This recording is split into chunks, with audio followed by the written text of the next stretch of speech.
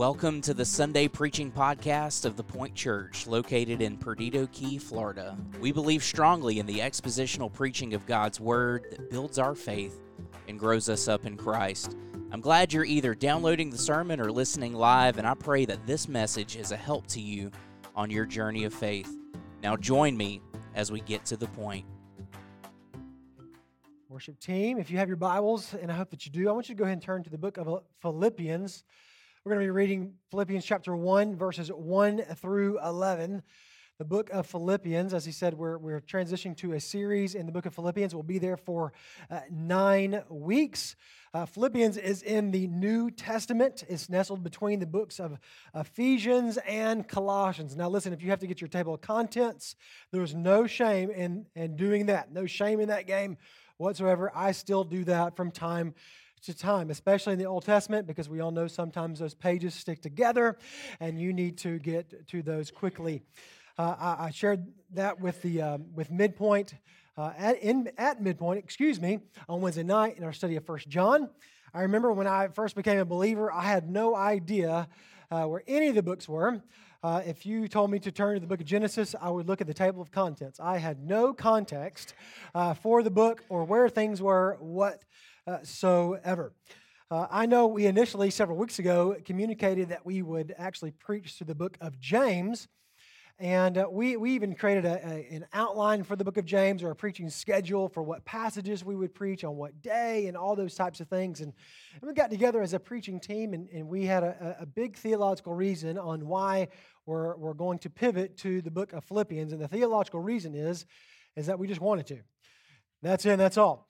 But we thought that it was just a little bit more appropriate to preach through the book of Philippians and not the book of James.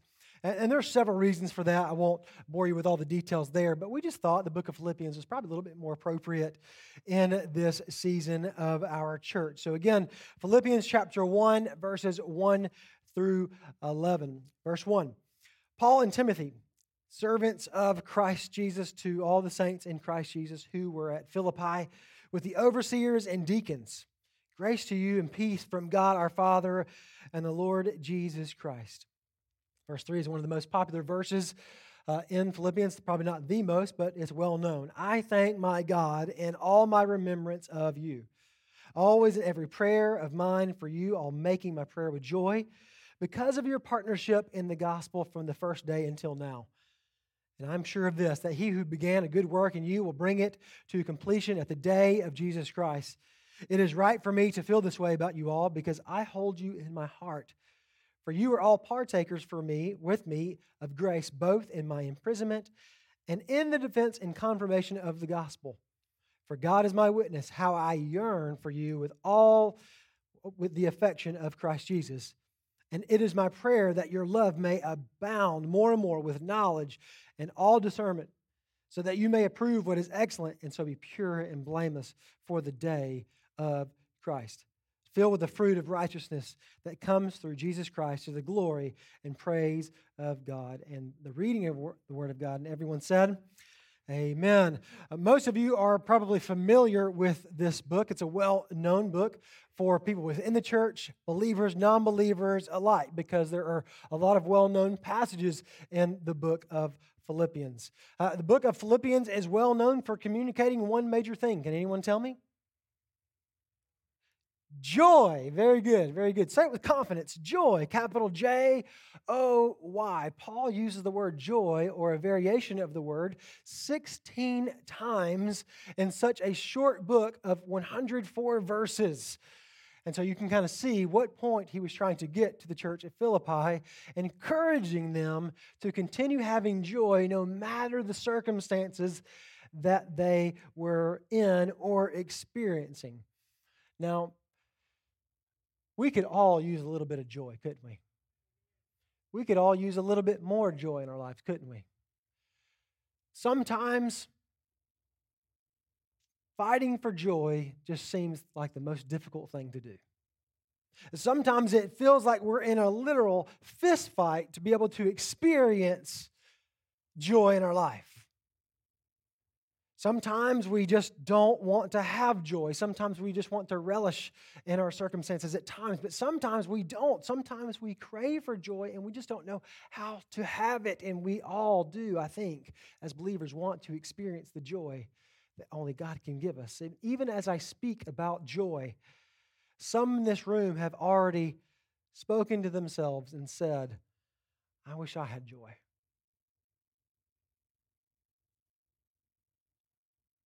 Some of you might be sitting there and saying, well, joy, not right now. There's no way I could experience joy in my life.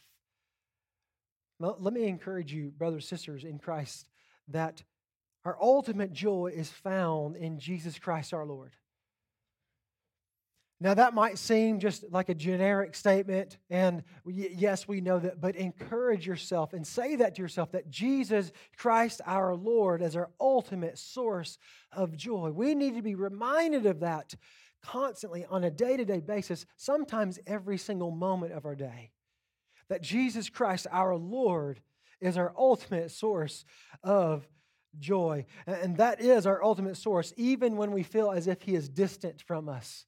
Even as if we feel He is not present at all. Have you ever experienced that before? That He is in the other room as we pray, not really engaging with us, not really having the desire to actually listen to the words that we say to Him. And He's even our ultimate source of joy when we say, not this again, after we've had bad news, after bad news, after bad news, after bad news. Now, I may not know your current circumstance. I know some of your current circumstances in your current season of life. And now I would also say that I don't know every little detail, but I know the one who does. I know the one who knows exactly what you're feeling and what you're going through. And I must also admit that some of your circumstances that some people may or may not know about, and you may have kept it to yourself, may be a circumstance that I may never experience, and I may never have that sort of pain in my life. But I want you to know something. I want to encourage you with this. This is what I know. God is not distant from you. He's not on the other side of the world. He's not in another room. He is very present in your life. He's very present in your life. You might be saying, well, I wish He'd show up. I need Him. He is present in your life. He's there. And I also know this. We are glad that you are here today, sitting in this church. For some of you, it took everything you had to get in your car and to drive here. For some of you, you just wanted the alarm clock just to be turned off and roll over and fall asleep again. But something urged you to be here today. And we are glad that you came. It is not by accident that you are here. God ordained that you are here. And we are glad that you are here. And I want to say thank you for coming, genuinely, from the bottom of my heart. You have great value, and we have great joy in you. And if you don't hear it, I want you to hear it now, and I'll probably say it a couple of times. You have great value. You have great value. You are important. And I'm glad that you're here. You're not forgotten. People love you and they care for you. They think of you frequently and they have an affection for you. I don't know if you've ever been in a situation. I know that I have, admittedly. I said this in the last service, that there have been seasons in my life and I think, is anybody thinking of me?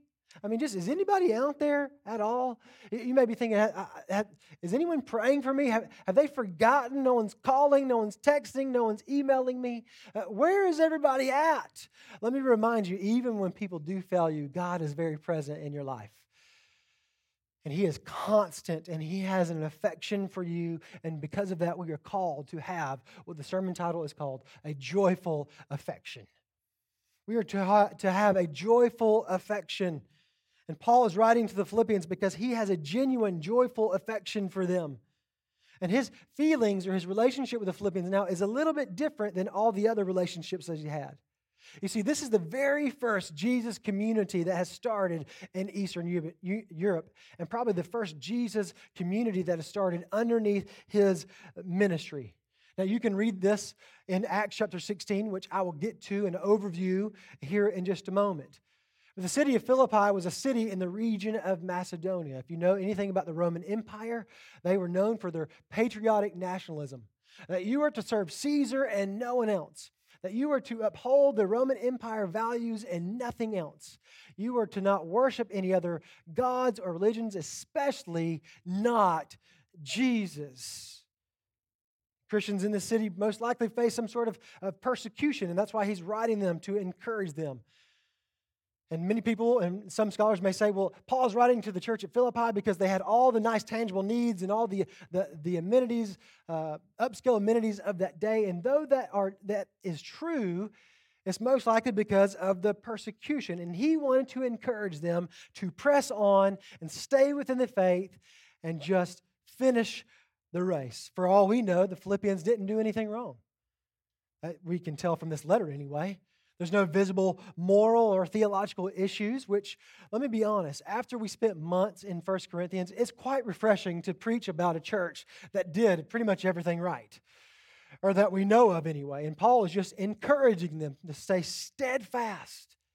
And some of the parts of the letter we might think is Paul getting on to them, but it's not really. It's an encouragement. He just wanted to encourage them because he had a joyful affection for them to continue having joy no matter their current or future circumstances. So how does a person experience joyful affection, or how does a person experience biblical joy? First and foremost, biblical joy is found in our affection in relationships. Affection in relationships. You've heard many times in this church and outside of this church in different arenas that you are created for relationships, right? You are created to be around people. You're not created to live in isolation. You cannot do life alone. It's not something that we were created to do, be by ourselves. We can't do it. You are here in this church because you know the importance of being with people. There's something even psychologically, emotionally, mentally, spiritually, that being with people and touching them physically, shaking their hands or hugging or whatever it is in person, it just does something to you. I've shared it from this platform probably more than once, but I think it's appropriate. I'm a person that likes to get away at times and just to kind of be in silence and kind of rejuvenate. And, Jesus did it, so I feel like I need to do it too. That's my excuse to Brooke anyway. Whenever she wants to get in a deep conversation right before bed, it's like, Jesus rested. Now it's time for rest. But years ago, she traveled out of town with our two boys, and had to go visit family. And so there was going to be about 2 or 3 days where I was by myself. And I'm going to be honest, I was looking forward to it. Just kind of getting some things done at the house. And maybe I was going to take a moment or two, just kind of breathe, right? And it'd be in a quiet home and so on and so forth. And she left early in the morning, and around 2 or 3 o'clock, I felt myself getting a little lonely.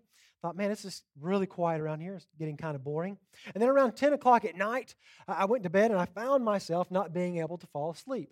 Now, listen, I didn't get married to sleep in the bed by myself. And so I had a hard time trying to fall asleep without Brooke being there. And so I got up and put some clothes on. I did what any responsible adult would do at 10 o'clock at night who couldn't sleep. I went to Walmart. Because I knew people were going to be there. And I might see somebody I know, and they might say to themselves, what's this guy doing out at 10 o'clock? And I would say, what's this person doing at 10 o'clock? What are they doing? And I had to get the essential needs at 10 o'clock. I had to get batteries and laundry detergent because you need that at 10 o'clock at night. But all that to say is that we crave to be with people. We do.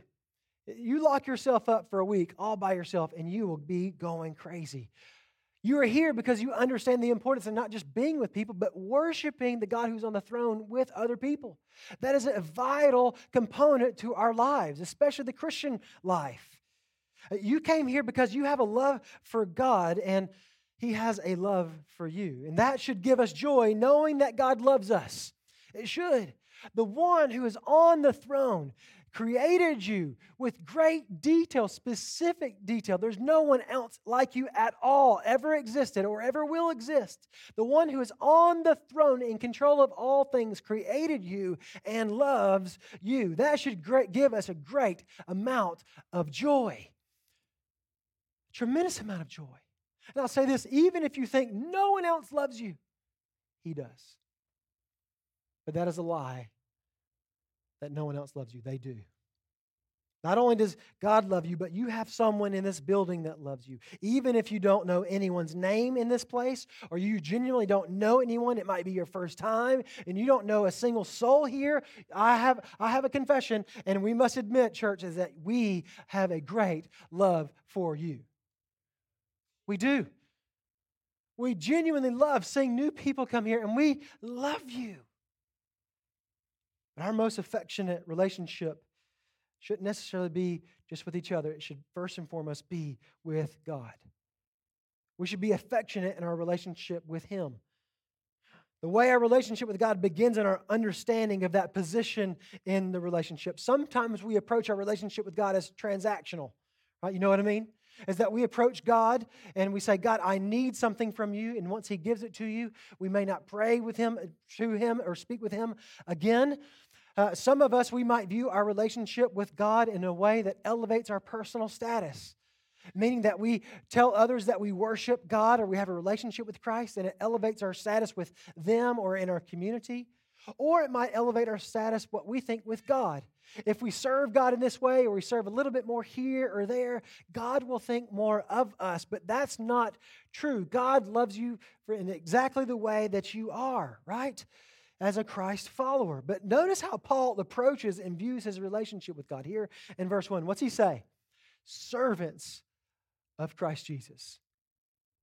Servants of Christ Jesus. Some of your translations might actually say or use the word slave. The Greek word is doulos, which means slave. He viewed himself and every believer primarily as a slave of the Lord. We are to serve Him, and we are to obey Him at all costs and in every moment of our lives.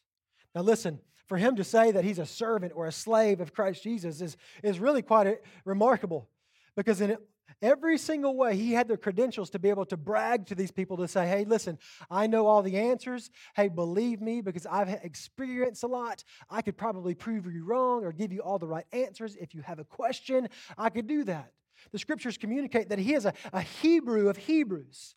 Again, he had the credentials, and he could have boasted in those credentials, but he doesn't. He submitted himself to Christ Jesus, and his life was a life of complete service to Him. He refers to himself as a servant because he is one. But he's also saying that to the Philippians to know that that is required of them also, that you are to serve Christ Jesus our Lord, because complete submission and devotion to Jesus Christ is required by every single believer.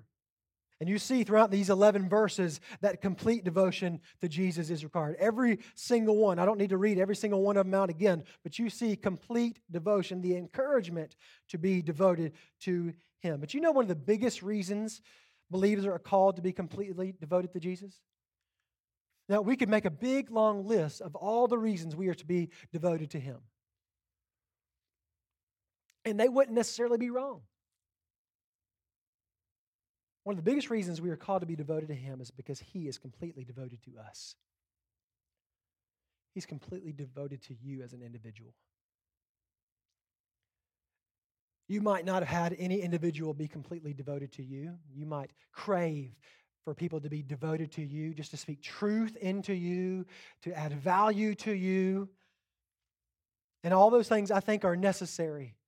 But know that God is devoted to you. For those struggling to experience joy in the season, or those that are about to face a grueling trial, because if you are not in a current trial right now, you are about to face one at some time in your life. And many of us would say you're about to face many grueling trials or difficult circumstances or seasons in your life. It's a part of our life. It just is. That God has not forgotten about you. God has not forgotten about you. He is on your team. I assure you of that. Verse 6 says that He began a good work in you, and He will bring it to completion at the day of what? Jesus Christ. God is a man of His word. What He begins, He will finish it. You see in James chapter 5 that we are to be a person of letting our yes be yes and our no be no. God is a yes God. He started it and He will finish it in your life. That's all there is to it. He is not done with you yet. If you think He's forgotten you or He's somewhere else, He's not present in your life, I assure you, encourage you, He is not. He's still working in you and producing something in you. Though it may be peculiar, it is for His glory.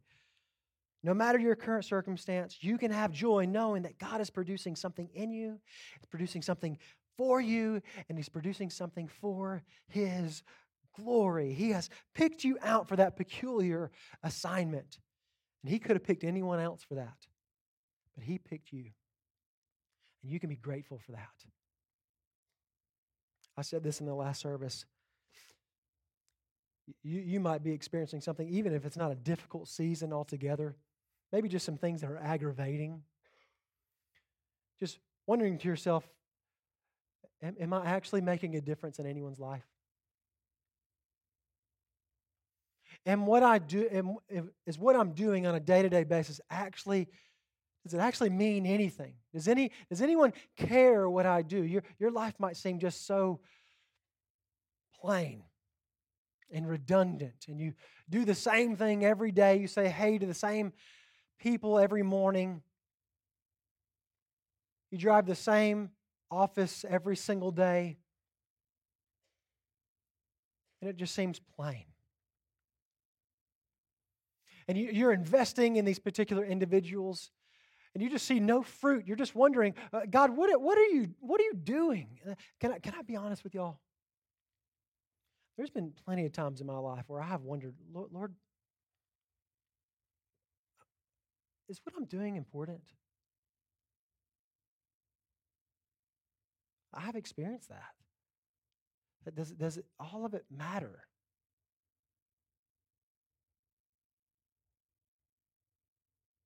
Let me just encourage you that whatever it is in your life right now, if you are a Christ follower,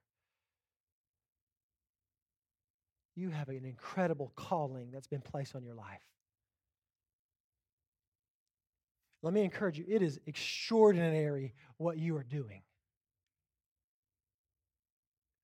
When I was coming up and began full-time vocational ministry,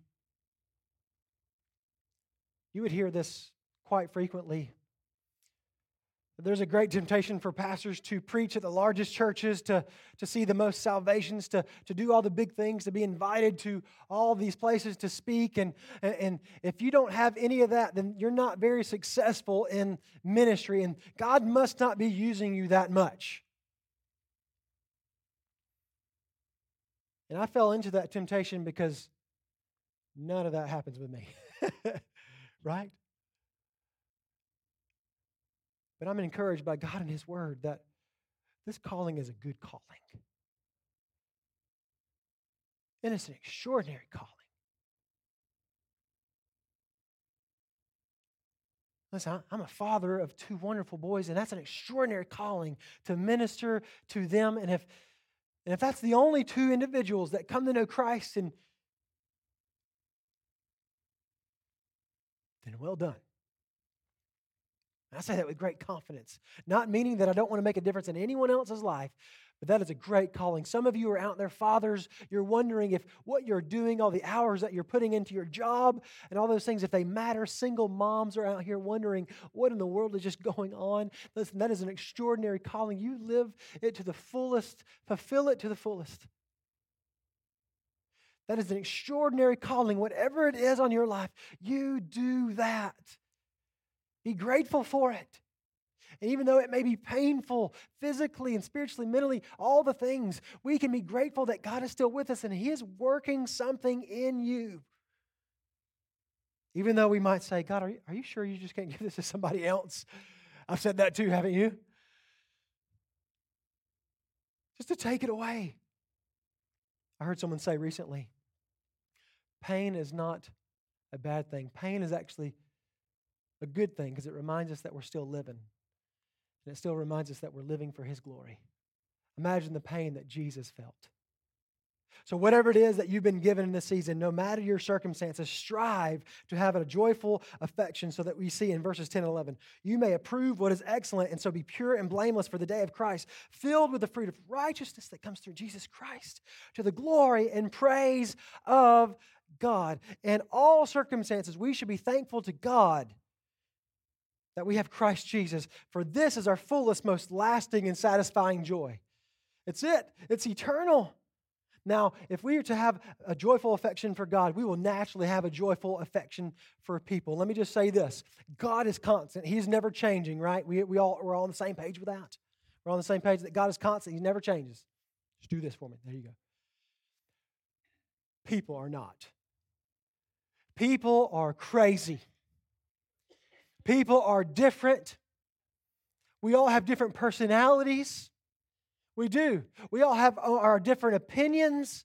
Not two individuals in this room would not agree on 100% of everything. It just wouldn't happen. All the married couples said amen, right? You didn't say amen to that. Just that's wise. I'm glad that you didn't. One person did last service, and I may have to counsel them. But you know, if you're married, you know that people are just different from you. And people will fail you, and they'll do things against you. But remember, in Matthew chapter 22, the great commandment, the disciples asked Jesus, "Teacher, which is the greatest commandment in the law?" And He said to them, "You shall love the Lord your God with all your heart, with all your soul, and with all your what? Your mind." That's they already knew and understood that. But then Jesus didn't stop. He said, "This is the great and first commandment, and a second is like it. You shall love your neighbor as yourself." Even though people will fail you, and they will, even though they are sometimes different than you, and even though they might slander you behind your back, love them. Have an affection for them. Paul loved the Philippians. He opened in verse 3, he says, "I thank my God in my remembrance of you." He took the time while in prison, remember, to write them a letter of encouragement, to let them know that he had them on his mind. Let me also encourage you to do this. If we were to have a joyful affection for people, encourage them with your words. Use your words to encourage them. If they do something well, go up to them and say that they did it well and use great detail on what they did well. It doesn't take much to encourage a person, to lift them up in a time of difficulty. It doesn't take much at all. Listen, I don't know that anyone in this room would say, I don't need encouragement. I don't know that anyone would deny that. I love encouragement. I'll be the first one to tell you, I love encouragement. I love when someone tells me a good job, right? I don't do things just to get words of encouragement. I don't do that. But we all appreciate and value encouraging things said to us. Because our world is filled with negativity, with negative words and negative thoughts. Be an encourager to people. Do that. So many times when we approach people, more often than not, we're going up to them to telling them what they did wrong or what they need to improve on. And sometimes, a lot of times, that is needed. But how often do we go up to a person and say, "Well done"? Or to take the time to write them a handwritten letter just to say, "Thank you. You did this well." And that's it. It communicates that you value them, and in your encouragement, you will add value to them. And when someone feels valued, they will value others. And when they value others, that will value the local church, and that will add value to the world, will it not? Yes, it will. And He not only thought of them, He prayed for them, again, affirming His love for them. And He mentioned praying for them 3 times in this passage in verses 1 through 11, because praying communicates our love for the people and also our love for God. It makes us realize our dependence on Him. Have you ever been in a season where it's a difficult season and sometimes you forget to pray because sometimes praying just feels too difficult? I tend to think that happens because we may not want to be dependent on God because we want to do it ourselves. But again, we're to be fully devoted to Jesus Christ, our Lord. Praying makes us realize that our dependence is completely from Him. And it can take the focus off of us and maybe even the focus off of the terrible circumstance that we're in and places it on Him, which is and can be a good thing. You see this in chapter 2, verse 4. Let each of you look not only to his own interests, but also to the interests of others. Praying for people can change the world. Do you believe that? Praying for people you don't even know can bring about change. Praying for people you love can bring about change. Praying for people can change them. Listen, if you have a husband or a wife that you've been praying for to come to know Jesus, do not stop praying for them because you love them. You have a child that needs to come to know Jesus. You love them, so you pray for them, and you tell them that you pray for them. Even if they dislike it, you tell them and remind them that you pray for them. You might have a coworker that you've been praying for a long time that despises you. You keep praying for them because you are called to love them no matter what circumstances. You continue to pray for people because we are to have a joyful affection in our relationships. In church, pray for your church. Pray for your church, for people to come to know Christ, for God to be glorified in this place and to make a difference in the community because Paul did, and it changed the world. Having joyful affection in relationships should encourage us to fulfill the mission that Christ gave us. Which leads to my second point. We are called to have affection for the mission. Affection for the mission. Paul was incredibly missional. We know that. He traveled all around the world at that time to share Jesus Christ with people because he knew the mission that God had for him. He had affection for the mission. He understood his assignment. And we know that Paul also had a lot of hardships, and he didn't view his hardships as a punishment whatsoever and saying, God, why me? Why now? It could have felt bad news after bad news after bad news, but he did not view his hardships as a punishment. He viewed his hardships as a different opportunity to share the gospel in a different way that he would not have had without that hardship. After all, it's not his mission anyway. It is God's. But I think to understand the context of his affection for the people of Philippi, the church at Philippi, I think we need to refer back to Acts chapter 16. Now, I'm not going to read that entire passage or that section there in Acts chapter 16, but I think it's important to go over that. Paul went to the city of Philippi, quite simply put, because there were no believers there. He saw a need and he wanted to meet a need, and so he went to Philippi to share the good news of Jesus Christ. Now, there's reasons why there may have not have been believers. It could have been because of the persecution that was happening all around the Roman Empire. Who knows? But what we do know is that there were not Christians in that region. You see in Acts chapter 16, 3 people came to know Christ while he was there. Now, there were more, but 3 specific individuals that we see. A woman named Lydia, a slave girl, and a Gentile jailer. A woman named Lydia, a slave girl, and a Gentile jailer. Now, just reading it, you might think, yeah, people came to know Christ in his ministry, and that's how the church started. But let me just give you some context, and it's quite extraordinary. And Paul would have been familiar with this because, again, he was a Hebrew of Hebrews. It was extremely common for Jewish men, for when they woke up in the morning, for them to pray and say, God, thank you for not making me a woman. Thank you for not making me a slave. And thank you for not making me a Gentile. The first 3 believers in his entire ministry is a woman, a slave, and a Gentile. Church, God will build his church. He will save who he wants to save, and he will use who he wants to use. The unlikely people. He builds his church. Lydia, the first convert. She's from a city called Thyatira. Now, knowing where she comes from tells us a lot. Knowing where she comes from and also where she currently lives in the city of Philippi tells us a whole lot more. What it tells us is that she was incredibly wealthy, most likely. It says that she was a seller of fine goods, so she was also a businesswoman, probably some sort of fashionista as well. And what we do know is that she feared God. Now, this could have meant 2 different things. Either she was a Jewish woman trying to hide her faith kind of in secret, or she was a woman who was familiar with the Jewish God because it says that she wanted to reason with the Scriptures with Paul. She was an intellectual. So what Paul does is he engages her intellectual side of her, and she comes to know Christ. Quite simple. I wish it was that easy. I'm just saying, hey, yeah, here's the scripture, here's the Bible, there's Jesus, and everyone gets saved. I wish it was that way. The slave girl seemingly hated Paul because every time Paul crossed her path, she would yell at him, chastise him, ridicule him. And I think I know why, because he had the Spirit living within him, and it says that she was possessed. That Spirit did not want Paul to be in that region whatsoever.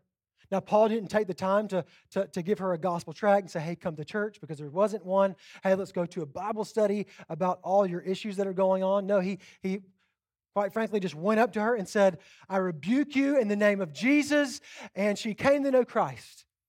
And we know that she came to know Christ because her entire countenance was transformed. It was changed. The gospel had such an impact on Lydia and the slave girl that it caused quite a ruckus in the entire city because Paul was sent to jail. While in jail, he and Silas prayed that they would get out of jail so that they could continue the work at hand to spread the gospel in the entire city. Remember what I just said a moment ago, that prayer changes things? That God does answer prayers. They prayed and prayed and prayed, and what does God do? He sends an earthquake, and the prison gates just fling wide open. Now, Paul and Silas, they stayed put. Now, they're really good Christians because if I was praying for God to get me out of jail and that happened, I probably would have just gotten out of there and ran, right? They're much better than me in a minute. Y'all would have too, right? You would have ran like this, you know. Some of you might have done that before. Don't tell me if you have. But they stayed because they knew if they were to run, that Gentile would be killed by Roman authorities because it was his duty. He was assigned to keep them in prison, to keep them captive. And they saw a wonderful opportunity to share the gospel with him. He started to take his sword out of the sheath and to kill himself because he knew what was going to happen to him. They said, no, we're still here. We have not left. We've not gone anywhere. And his reply was, okay, what must I do to be saved? Because you are different. What must I do to be saved? And he comes to know Christ. And we see that his entire household comes to know Christ. With Lydia, Paul engages with her intellectually. With the slave girl, he engages her spiritually. With the Gentile, he engages him with a miracle and good old-fashioned Christian witness. Different people. Different personal needs, same need for the gospel. Paul shows his affection for the mission as he is willing to become all things to all people, as it says in 1 Corinthians 9:22.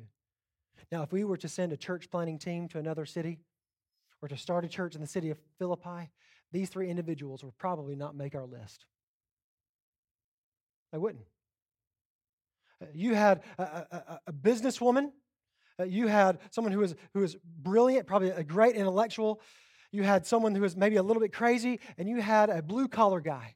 Three completely different people, three completely different backgrounds, had very little in common. They couldn't have been any different from one another. They were once strangers, but because of the gospel, they are now family.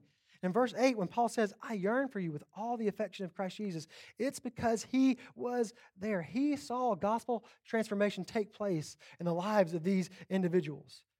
When he says, I thank my God in remembrance of you, he is talking about the woman who reasoned and questioned him. He's talking about the slave girl that chastised him. And he's talking about the jailer that held him captive. He knows this church. He won the souls for this church. He baptized these people. He gave his everything for them. He laid it all out for them. He had a joyful affection for the people here and for the mission. Paul was unstoppable. I wonder, church, brothers and sisters, if we were so filled with joy that we would just be unstoppable for the sake of building God's kingdom. Would we be so filled with joy that only comes from Jesus that we would be completely invested in the lives of people in this church, in our community, and in our homes? Would you be that type of person? In the book, To Live is Christ, To Die is Gain, I feel like it highlights this moment very well in this context. It says this, in these incredible instances, referring to Acts chapter 16, the gospel defies race, defies class, defies status, and even defies aptitude. If we're honest with ourselves, we will admit that we tend to prefer to do life with people who are similar to us, We live in neighborhoods and associate with people who are similar to us. Most of us go to church with people similar to us. This is the natural tendency of all people. This next statement here, this next sentence, but the gospel is not natural. As we see here in the odd beginnings of the Philippian church, the gospel blows the doors off our tidy little hegemonic communes and creates a whole new community that would never have formed without it. What was once divided is now unified in what? Love. Paul has the joyful affection in relationships and joyful affection for the mission because the gospel changes us. Aren't you thankful that the gospel changed you? I pray that we would submit to Jesus, that the gospel would continue to change us. I was speaking with Pastor Joe and Pastor John as we prayed this morning before everyone got here and we got into the swing of everything and talking about the moment that we came to know Christ. I've said this many times, and I'll never stop saying it. I remember the moment that Christ saved me. I was in my Ford 1995 F-150 with a squeaky universal joint and a terrible paint job. I don't know exactly what I said in my prayer, but I knew when I started driving on the road again that I knew that I had been changed by the Lord. I didn't know all the words. I didn't know anything about the Bible, but I knew that I was transformed by Jesus and the Spirit had resided within me. I want to encourage you to preach the gospel to yourself on a daily basis, to remind you that you need to be changed by the gospel on a daily basis. You need to be sanctified in the name of Jesus. Become a better believer. All of us need that. And when we preach the gospel to ourselves, we are filled with joy. I'm thankful that God has given us His Word because sometimes we wait around for God to tell us something, and He's given us words. Remember when I said we want words, encouraging words said to us. We have encouraging words that can be said to us every single day in any single moment through His Word. We're all sinners in need of a Savior, and that Savior is Jesus Christ. He lived a perfect life, died on a cross, and resurrected 3 days later. Now listen, to many people outside the walls of this church, that seems abnormal. And in a way it is, because why would someone come and live a perfect life, die for the sins of people, and resurrect 3 days later? I'm asked a lot of questions, and this is one thing that I may not be able to figure out 100%, but I do know this, that He loves us. That's it. The Bible says that if you confess with your mouth that you're a sinner and that Jesus is Lord, you shall be saved. It's not a prayer just from the Scriptures that you have to pray or recite that saves you, or something that's just memorized in some sort of other text, or some prayer that someone told you to recite or say that saves you. But it's acknowledging that you're a sinner, that Jesus is Lord, and willingness to obey Him forever, being fully devoted to Him.